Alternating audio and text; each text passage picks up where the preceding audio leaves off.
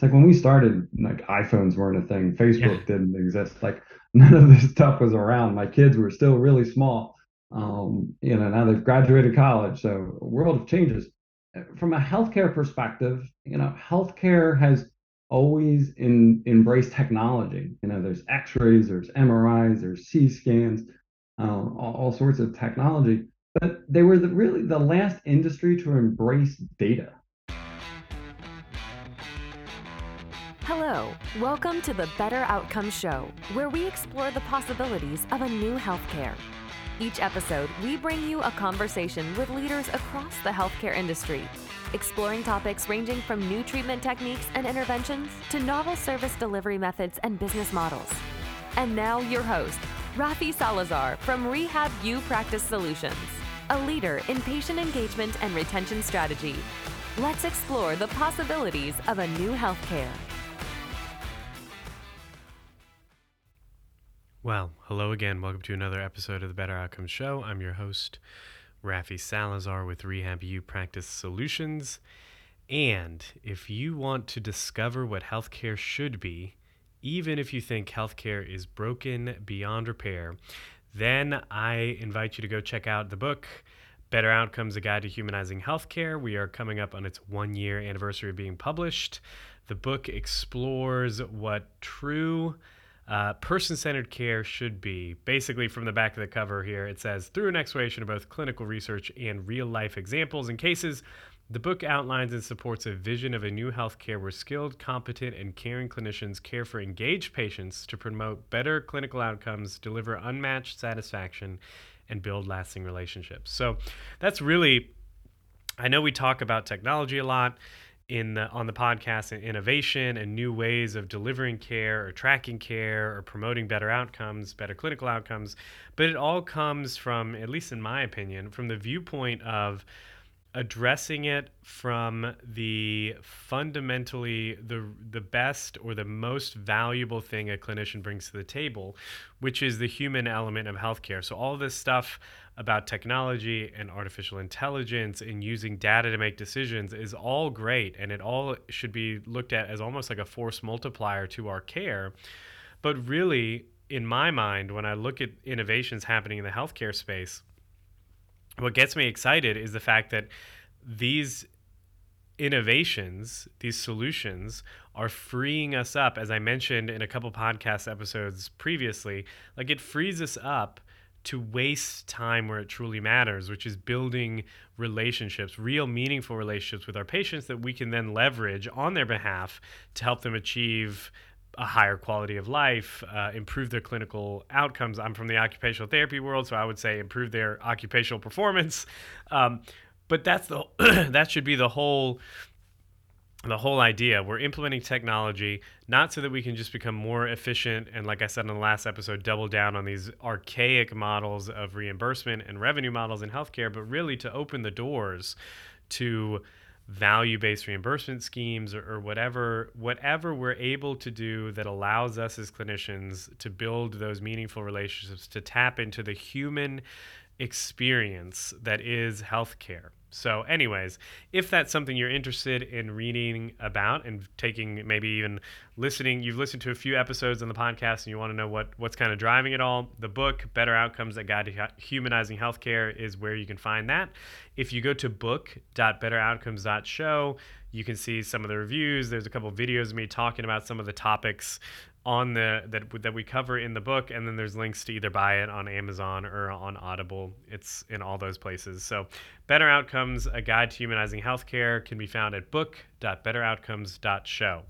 All right.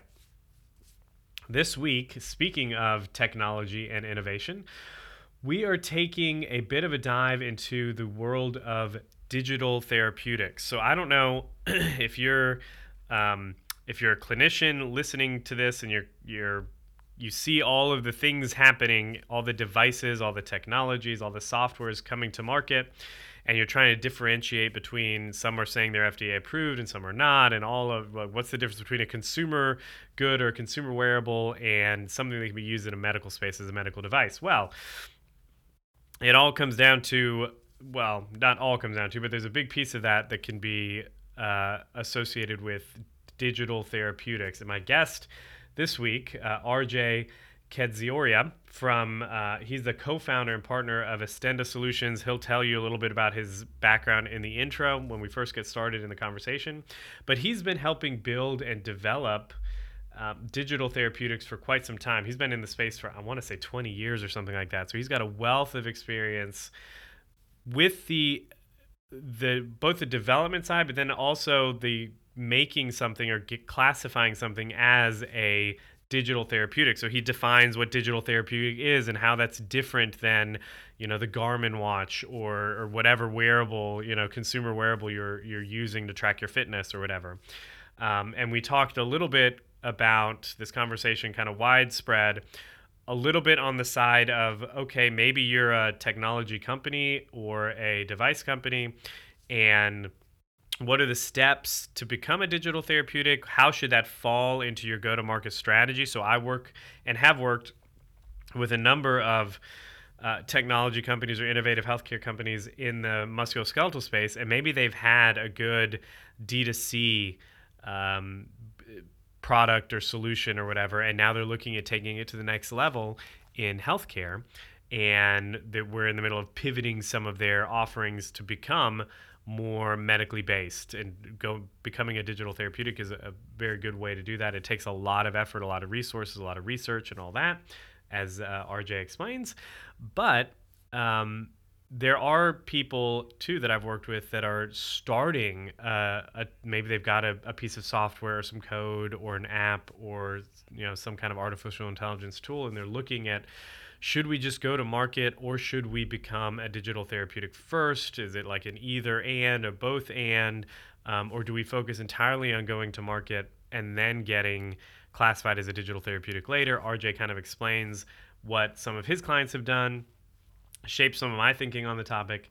And then we talked a little bit about the impact of digital therapeutics, how it's going to improve access, the way we should think about employing them within the healthcare sphere. Again, I'm a big fan of not doubling down on this fee-for-service, like this archaic, broken model of healthcare, but really leveraging the technology and the scalability of digital health to allow us as organizations and providers to explore some of these alternative payment models in a way that is still profitable, but that also increases the access and utilization of our clinicians. So wide-ranging discussion. Hopefully you find it helpful, insightful, and entertaining. But without further ado, here's RJ from Estenda Solutions talking about specifically digital therapeutics. Well, hey, RJ, welcome to the show. How are you?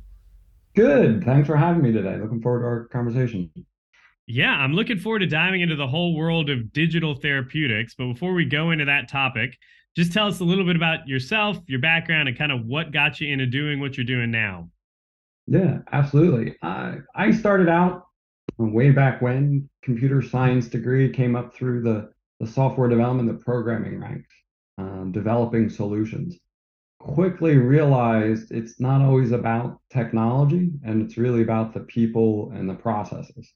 So that drove my career through project management, program management, general management, and then in the early 2000s, working for big consulting, realized I could go off and do this on my own, and do it cheaper, and probably better in a lot of situations.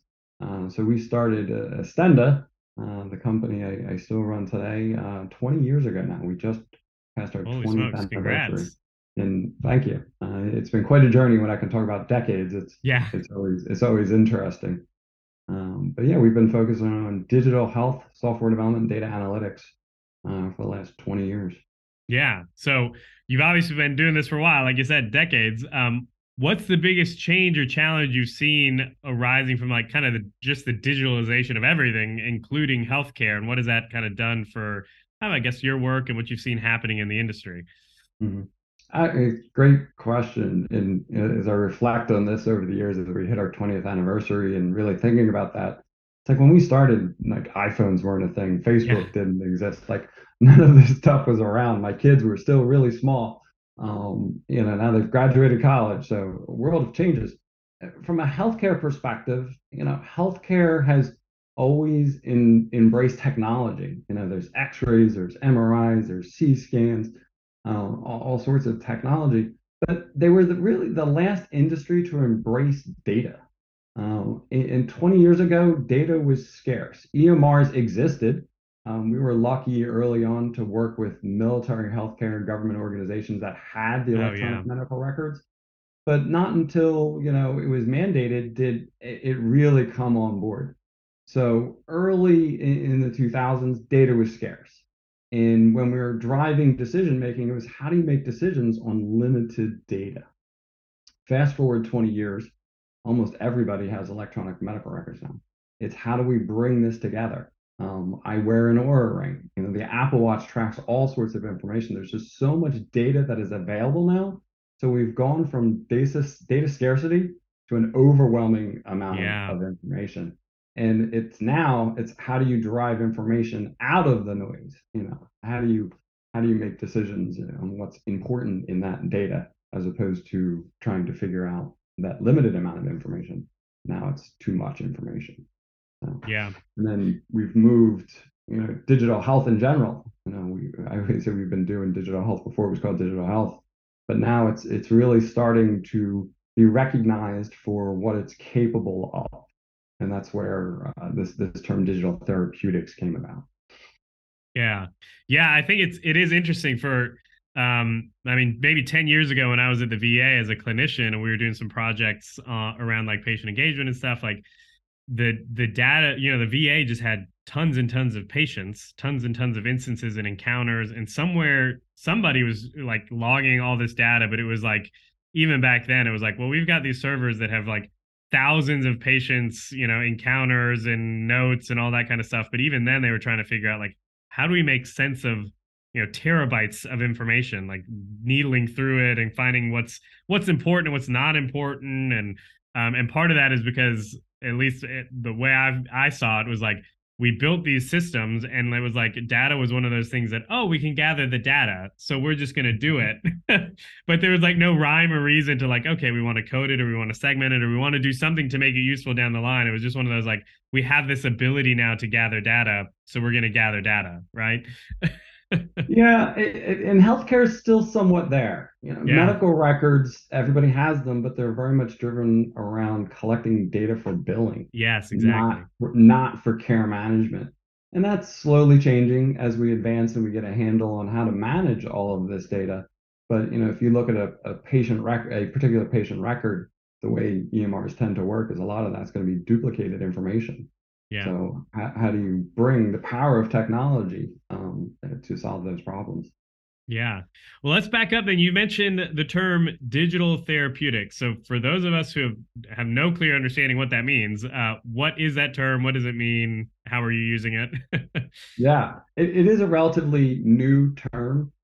Probably 6 or 7 years ago, there's a group out there called the Digital Therapeutics Alliance. It only started, I think, in 2017, 2018, Okay. for really driving this idea. And a digital therapeutic is an evidence-based, clinically validated digital health application designed to treat and manage a patient directly.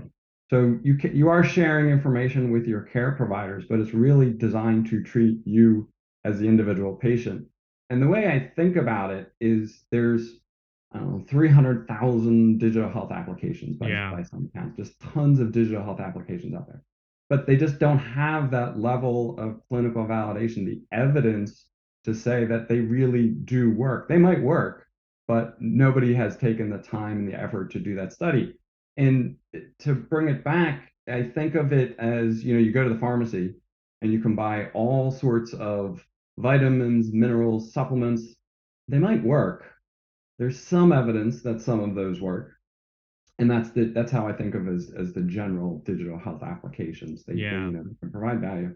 But then there are medications, drugs that have gone through extensive clinical trial, FDA validation to prove that they work, and the FDA or other global regulatory bodies have reviewed that work to make sure it was done properly.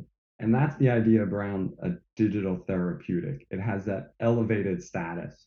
It is evidence-based. It has gone through clinical trials. It's gone through an FDA level review to be able to say, yes, this does work. And in a lot of cases, the idea around a digital therapeutic is that it's prescribed by a physician and can be reimbursed by the insurance. Yeah. Yeah, I think that's an interesting point. I wonder how much of that, like the fact that there's a lot out there, kind of like the supplement world, is probably that one, studies are expensive to do, but also like just the proliferation of them, like maybe 10 years ago, the idea of like like a Garmin watch or an Apple watch is like tracking your O2 and your heart rate and your sleep cycle, like that technology was thousands of dollars, like, and now they're just, you can get them for a couple $100. So we went from an area of like just getting that kind of data was expensive and kind of out of reach of most people. And now it's consumer goods that can do this. So you've got like a huge proliferation of all of these things that technically fall into the digital health world. But like you said, a lot of them are supplements. And it's interesting to see like studies that have been done that I've seen a couple, like around the use of wearables, for example. It's like, okay, well, if you use wearables, we found this correlation to like increased activity level or decreased obesity or risk of cardio disease or whatever it is. But they're just looking at the broad spectrum and not like this specific device, decrease the risk of falls by X% or something like that, right? Yeah, and you said it. It's correlation, not causation. Yeah. There's all sorts of ideas, and you see this a lot of in the public media, the general media that it's like correlation. It's not saying it causes it, but there's some association between these two things. Is it meaningful? We don't know. Yeah. So, and I mean, I guess that's the kind of the biggest differentiator then between like your standard digital health tool and digital therapeutic is just that this one has been, the digital therapeutic has been validated. We've got evidence to support that if you use this specific device for this specific condition with this specific patient population, we've got some efficacy there that we can rely on based on the evidence, correct? Yes, yeah, it makes a difference. And that's the key differentiator. It's that it's gone through that All the way. exercise. And they do take time. It does add cost to bringing the solution to market. But the idea is that, so you think of you as a consumer and you go to the Apple Store, the Google Play Store, and you're going to buy an app.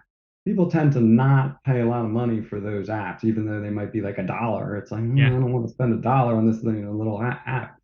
So in the idea of digital therapeutics and prescribed therapeutics, where your doctor is saying, okay, here, go use this, you can get reimbursed by the insurance company at a much higher rate. So there's definitely a business model and a business driver for companies out there to go the digital therapeutic route. But yes, it does take longer and have more overhead associated with it. Yeah, and I'd imagine too, there's probably a little bit more of a like a patient engagement or utilization of it if the doctor says, oh, you could get yourself a wearable and track your steps or your activity level versus, hey, I've got this device, you've got this issue, I want you to use this for 30 days, 60 days, whatever. We'll track it. We'll use this to kind of treat and manage this disease, and then we'll kind of see how we're going. I imagine, option B there, where the doctor's giving you the specific thing and telling you to use it for the specific issue, is going to have a lot higher adherence than like, oh, well, you can get a wearable or something like that, right? It absolutely does.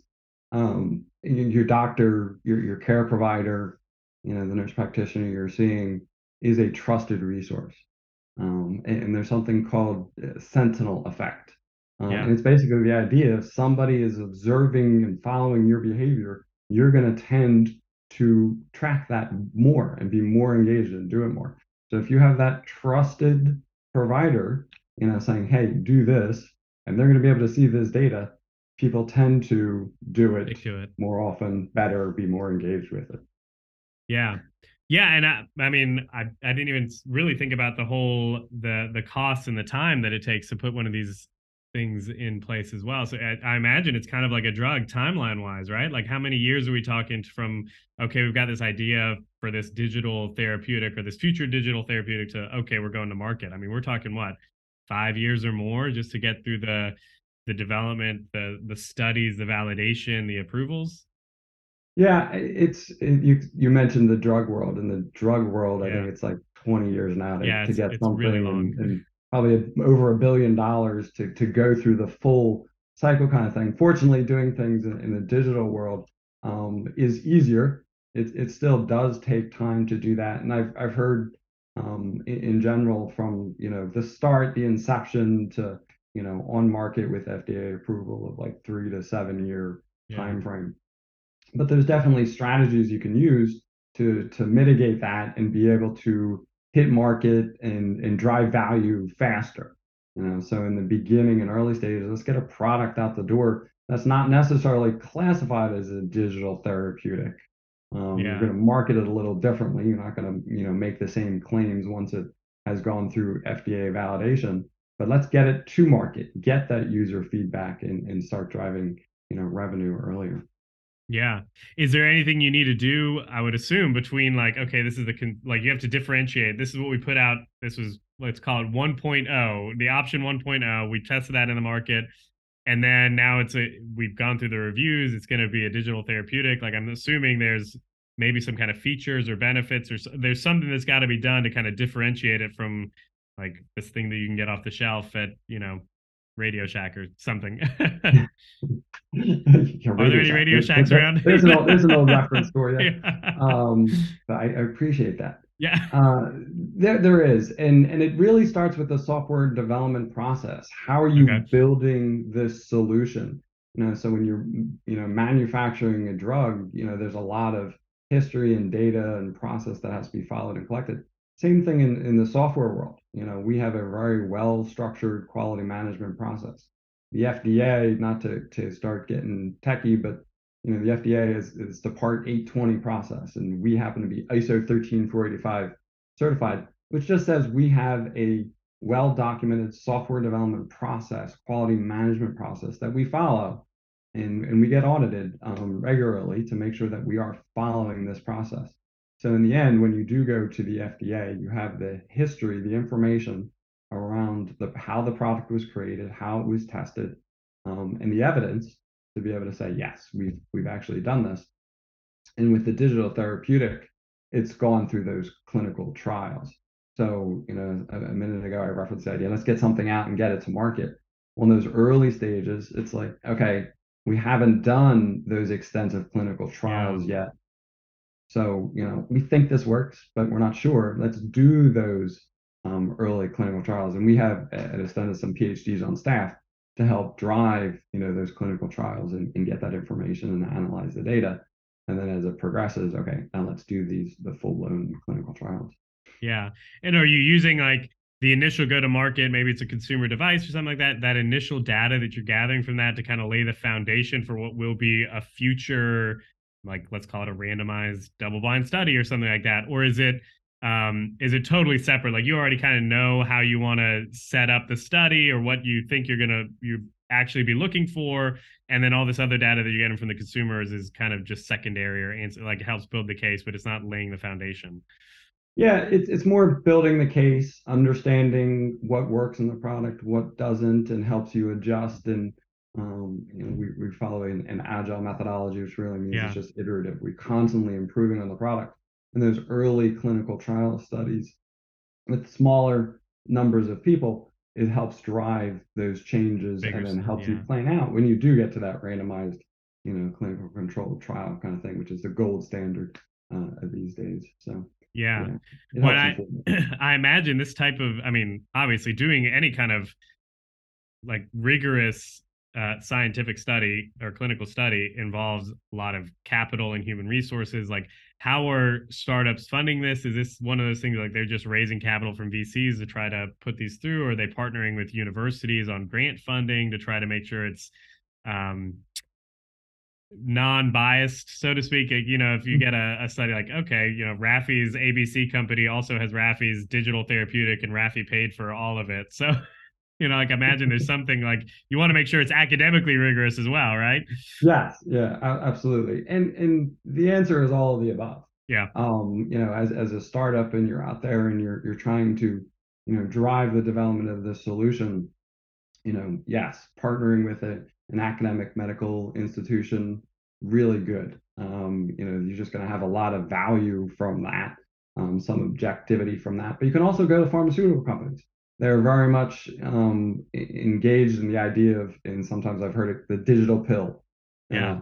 So how can we bring this to market as well? So yeah, they are very interested in that as well. A challenge in the pharmaceutical industry is, the cost of a digital health app versus an actual drug is Yeah. almost a rounding error. So take Yeah. a new drug to market, it's like $1 billion with, several billions of dollars in potential revenue. Digital health app isn't going to cost you $1 billion to develop and put out there. Like, hopefully you'll make $1 billion Yeah. off of it, but Yeah. we haven't seen that in the digital health world quite yet. So there's definitely interest in the pharma world, but you have to really drive that. And then VCs, yes, they're interested in all sorts of opportunities along those lines. Unfortunately, this year things have taken a little bit of a step back in the digital health world, but everything's cyclical. It'll Yeah. come back in the next year or two. I was out at the health conference in Vegas a couple weeks ago, and there's a lot of excitement about just what's possible with digital health and technology these days. Yeah.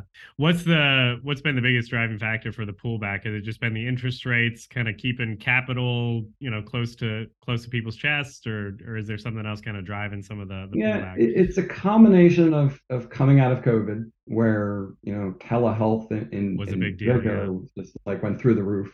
Yeah. But everybody sort of pulled back from that. So there's that, and then just general economic trends, as interest rates have been driving through the roof. So everybody sort of pulled back a little bit. But I truly believe it's cyclical and it's just going to come back around. Yeah, yeah. There's always ups and downs, right? So, one of the things that I'm thinking about now that we've been talking about, what it takes, all of the work, the effort, the time, the capital that it takes to take something to become a digital therapeutic, like how does this affect things like access, equity, all of those kind of buzzwords we've been hearing about in not just healthcare, but it definitely affects healthcare as well. Like all of this work, all of this time, all this energy adds an added cost to the device, to the tool, to the solution. At what point does it become like a cost prohibitive thing or an issue for maybe people in lower socioeconomic status or don't have the same access to that type of care? Is that something we're concerned about, or is there like a plan for that? And I guess maybe in payers or regulatory world to try to make sure that even though we're doing all of this work on the front end that's expensive to make sure it's a valid product that everybody will benefit from it at some point. Mm-hmm. And I was at again, the health conference a couple of weeks ago. There was a major topic of discussion, just the Yeah. idea of access to care, equity in that major topic. I think digital health and digital therapeutics really helps that. So there are costs associated with it, but a major target for digital therapeutics is mental health. Oh yeah. There are Yeah. not enough mental health professionals in the world. My wife happens to be a pediatric nurse in the Philadelphia area, major metropolitan area. There are, pediatric psychologists, people that are trained to take care of kids and teens. But you go into rural United States, there Yeah. are going to be It's less of those 2 hours to the resources nearest one, available. right? Yeah. Right. So if you can use the digital technology, digital health applications, digital therapeutics to give people access to the care and treatment that they need and they deserve, it helps bridge that gap. You hear a lot about just, okay, who has access to smartphones? And that is very true. That is an issue. But that's changing more and more. Cost and price of the smartphones that drive a lot of these solutions are coming down in price. And Exactly. then with the idea of digital therapeutics, where the cost is the insurance company is paying for it, helps out that patient. Interestingly, here in the U.S., there is a challenge of being the insurance companies reimbursing for digital therapeutics that hasn't quite caught on as much as one as would hope. There is legislation going through Congress now to try and really drive the idea of that reimbursement.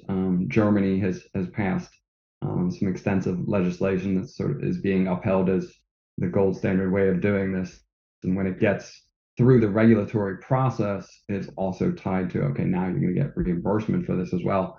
That's sort of a separate thing here in the US. It's like, okay, you can get through the FDA review process, but now Yeah. there's a whole other process to get About whether or not you're going to reimbursement get for it. paid. Yeah. So that's a challenge, but it's definitely when we talk about access and equity to care, digital health scales. Someone at the conference said you can't birth our way out of the problems we have in healthcare. We can't. There's just not enough people that we can bring to Yeah. bear fast enough to the challenge. So.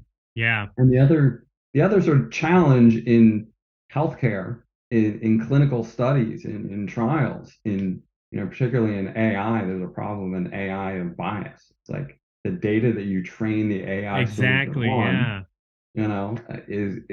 the rural America is not going to be, as well represented, there. So if we can move to this digital world, particularly in those clinical trials, then you can pull in more people more easily, and then that drives care all around.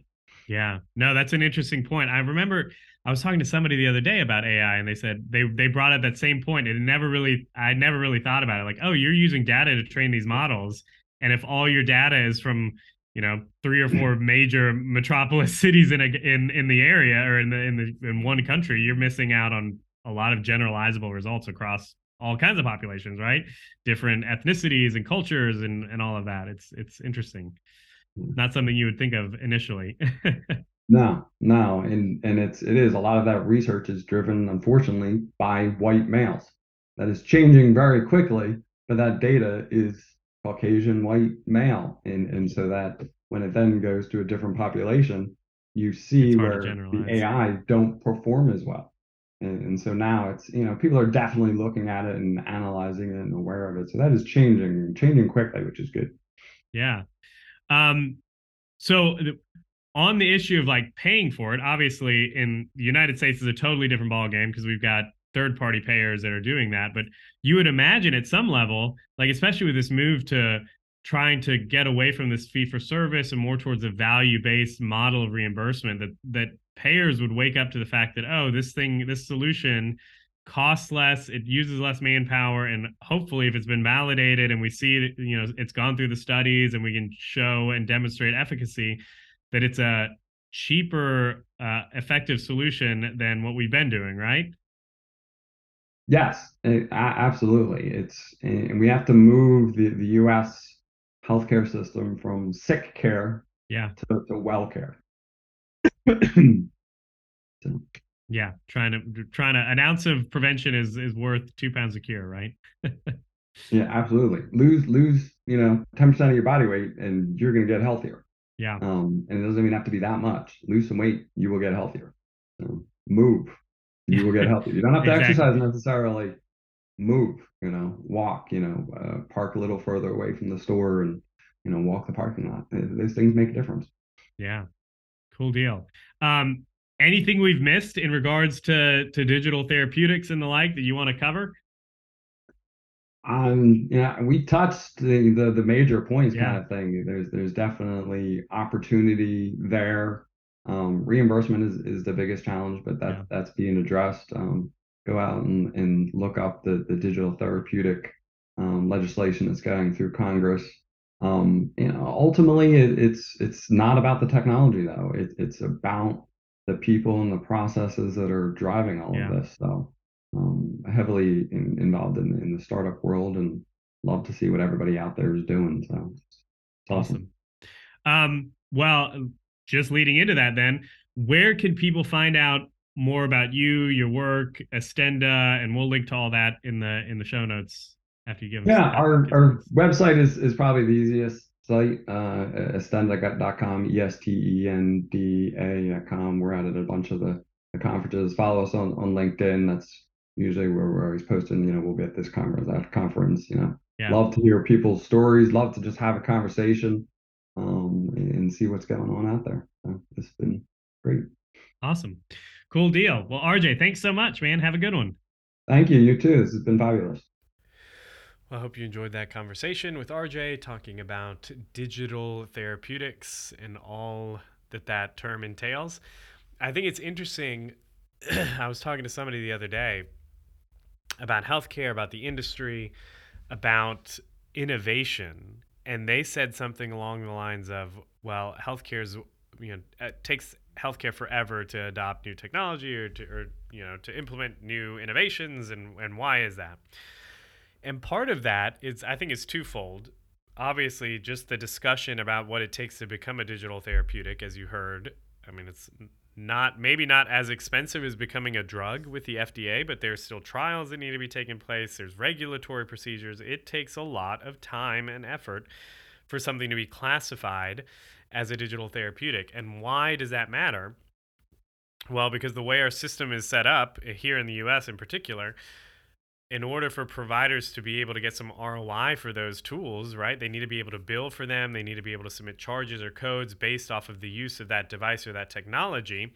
So it's kind of this almost a self-feeding loop where innovation requires time in order to get this special classification so it can be billed for, and then clinicians need to be able to bill for it, which means they need to be able to get reimbursed for it. And based off of our current model of fee for service, well, then you have to figure out the CPT codes and the charges and all of that. Like, the money drives a lot of it, as opposed to some of these other areas of technology that might not be clinically related at all, like, say, scheduling, for example, apps, or scheduling apps or calendar apps or something like that, or messaging has been one of those things that's come into like that ancillary healthcare space relatively quickly, because we just make, my generation, maybe maybe a little bit older, and the recent ones, like, we can book everything on our phones. We want to be able to book an appointment with with the clinic online on our phone without having to call the office. So stuff like that has been making its way, and that does help some, and it does alleviate some pressure, maybe the administrative burden. But it all comes down to, in my mind, the way we pay for healthcare and the way we regulate healthcare. Now, obviously, I'm not advocating that we totally take the FDA and throw it out the window, as some people have suggested. But it does mean that we should really take a real good hard look at the requirements that we put in place for some of these tools, these technologies, these innovations, based off of the risk and mitigating it and all that, versus what is the, when I was doing work with folks with intellectual and developmental disabilities, a good friend of mine, former business partner, Dan Howell, used to say, well, there's a difference between, discovering the difference between what is risk, like, too risky. So the idea of risk and reasonable risk. And in my mind, especially when it comes to technology, these innovations come to market so quickly. They're being developed so fast that we can't really take this old school style of regulation and apply it to the digital world, because you can iterate, you can, a weekend of the engineers doing some work, and it can be a totally different tool. So we do need to have this kind of this viewpoint of, okay, what is too much risk? What is reasonable risk for a tool like this to be implemented in healthcare? So that's one area. So, like, the regulatory side. And then the other side is the paying for side. I am one of those people, in my mind, when I think about it, like, as long as the price fits within the budget and stuff like that, I'm much more apt to try a new technology, try a new innovative tool, if it means we can save money in other areas or save time in other areas, increase efficiency, but also improve that clinical experience, and not necessarily waiting for the ability to bill for it. Right now, some things are just out of this world expensive, and the clinicians and the organizations need a really quick ROI, or a reasonable ROI, in order to implement a tool, and that's one thing. But there are plenty areas, especially the people that I know and I work with a lot, back when I was working with healthcare organizations, were privately held outpatient rehab facilities or chiropractors or things like that. Like, there are things that you can implement in your practice that don't require a huge investment, but that do provide a lot of benefit and value to the patients or the clients that you serve, and give you increased efficiency. So whether or not you're in this, most people are, this fee-for-service healthcare model where you're counting time and you're billing CPT codes, even if you can't bill a CPT code for using some of these tools, if it makes you more efficient, then you still are able to recapture the time that you would have spent otherwise, right?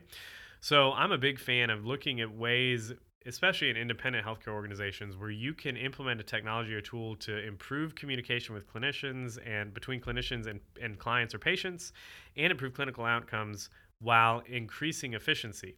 Then, once you've got that in place, then you can look at other things like lump sum reimbursements or global payment schemes or other value-based arrangements. And if you're building upon a culture or a organizational culture of implementing new technologies and innovating, it makes it not very easy, but it makes it easier to adopt or to take a risk on some of these different payment models because you know you're not going to lose your shirt on it. One of the biggest problems I see talking with either other clinic owners that I bump into on the street and we chit chat, or other clients of mine working in the healthcare technology space. Maybe they have a startup, or maybe they have a device or something like that. Is this idea like we're going to move into value-based reimbursement schemes, but we're going to do it the same way we handle fee-for-service patients, right? So a good example in the physical therapy world where I'm at is like the whole scheduling piece, right? Oh, everybody gets seen 2 times a week for 6 weeks, and that's just the way we do it. And that is profitable, and that works, and the patient can get good clinical outcomes doing that in a fee-for-service model. However, if you're getting paid a lump sum of money for treating a patient with acute shoulder bursitis or a rotator cuff impingement or something like that, one, the incentives kind of skew, right? You want to treat this person, you want to get them as fast as you can in as short of a time as you can, because anything that you save, essentially, if you were normally treating patients with this shoulder dysfunction for 12 visits and now you're able to treat them in 8 visits, well, those extra 4 visits that you were already paid for in some cases is becoming pure profit, right? So that is a big thing, being able to leverage that technology to do that and really look at those other payment schemes, not as we're going to accept this and we're going to try to make it work based off our normal operations in a fee-for-service model, but really looking at innovating your practice. And by extension, some of these things will carry over into those fee-for-service patients as well. Like, oh, we've discovered that we can effectively treat this shoulder condition, on average in 4 visits less than we have traditionally been doing it, because of, we're implementing this technology here, this tool here, or whatever it is. And that means that maybe some of these patients that we were counting on seeing for 16 visits, we're now seeing for 12 visits. And on the surface, people are freaking out, like, oh my gosh, what am I going to do to make up the visits? The reality is, if referral sources see that, they're going to be happy and they're going to refer you more patients. If patients see that, they're going to refer you to more of their friends and family members. And it's a good marketing tool to improve on. So a good example that we have at the clinic is like, I want to say last time I looked at the numbers, it was like the average number of physical therapy visits after, like, I can't remember if it was a total knee replacement or a scope or something like that, across the nation was like 23, which to me is like super high. I'm like, that's a lot of visits for physical therapy, especially if you think like, okay, insurance reimbursement, even if you're on the high end, is like in the $103 a visit. Like, you're talking $2,300 to treat that patient. In our clinic, after running the numbers for the last just year to date, we're doing it at 14.4, which is a big difference, a huge difference in my mind. And we're using that, and we're going to refer, like, every doctor that we know that refers to us that has sent us these knee surgery patients, and we're saying, look, the national average is this. We're treating them in this. Here's the data to prove it, right? And it's also helpful in managing some of these lump sum payment payers that we have on the books here, that a lot of the local providers don't want to deal with because they lose money on them. They only give you so much money per visit. Because we've implemented some of these tools and technologies in our clinic, we know that we're able to manage them efficiently. So we take them and we're not losing our shirt on it. So, but part of that comes from, one, understanding the data, being able to follow the data, track the data, and use that data to make clinical decisions and treatment decisions. But then also having this idea of implementing technology, not to double down on old business models or treatment models, but really using it to innovate in either the way care is delivered, communicated, provided to the patient. So anyways, that's a long story, a long ramble on that topic. It's something that I think a lot about, and I think I get excited about, because I think there's a lot of opportunity there for clinicians to really differentiate themselves by leveraging technology as a force multiplier for clinical efficiency, for clinical outcomes, and then also using that to drive business for their organization. So that's all I've got to say about that. If you are listening to this and you want to develop an effective, succinct, and unique positioning strategy for your healthcare organization, your company, your technology device or SaaS company, then check out the Positioning Alignment Workshop, what we call the Healthcare Positioning Alignment Workshop, where we help you say the right thing to the right healthcare audience. You can find more about that at positioning.rehabuppracticesolutions.com.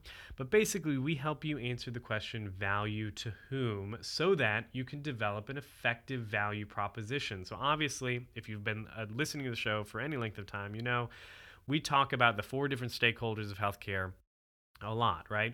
The payer, the provider, the policymaker, and the patient.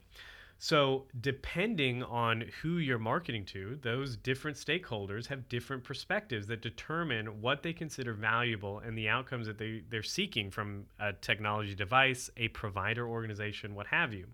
By narrowing down the value to whom question, you have a clear idea of how your service, your technology, your device, insert whatever you're doing, is positioned to solve the problems faced by those specific stakeholders that you're targeting within the healthcare industry. So again, if you want to learn more about that, we do this with a lot of clients. It's basically 90 minutes. We sit down, we strategize, we come up with a good positioning strategy or a positioning document, if you would, for your specific company, your service, your provider organization, or your technology company. Then we have a follow-up meeting where we kind of debrief about it, and then there's some guidance and stuff as you implement some of your business development strategy as well. But if you want to learn more about that, you can go to positioning.rehabuppracticesolutions.com to learn more. So that's positioning.rehab, practicesolutions.com, and learn more about the Healthcare Positioning Alignment Workshop. All right, that is all I've got this week. So if you like the show, find a friend, a colleague, a coworker that you think would benefit from or find this topic or to find this show entertaining, and share it with them. Just send them the link. Say, hey, I listened to this, thought you might like it. It helps people find the show, and in my mind, that's kind of what I want. I don't necessarily. I mean, yeah, I care about the iTunes ratings and all that. We've got 5 stars. That's wonderful. And I care about that kind of stuff. But really, I'm in this to help drive this message of impacting healthcare innovation and really humanizing healthcare through the innovation that we're bringing to the table. So, and that's really best done in my mind on those one-on-one referral relationships. So if you've got a friend, a colleague, someone in the space that you think would be interested or open to the idea, shoot them a link. It doesn't even need to be to this episode. This is episode 110. We have 109 other episodes that cover everything from direct service delivery, evidence-based practice, like some of the businessy side of things, mergers and acquisitions, scheduling and clinical operations. We've got a lot of it. So anyways, that would be great. So until the next time, be healthy, be safe. I will talk to you then. Thanks for listening to the Better Outcomes Show, where we explore the possibilities of a new healthcare. Our hope is that you walk away from each episode informed, equipped, and empowered to push the boundaries in your own practice or business. We want to give you the tools to help you build strong, long-lasting relationships with your patients and clients, helping meet their goals, improve their health, and achieve better outcomes. Learn more at www.rehabuppracticesolutions.com. We'll catch you on the next episode.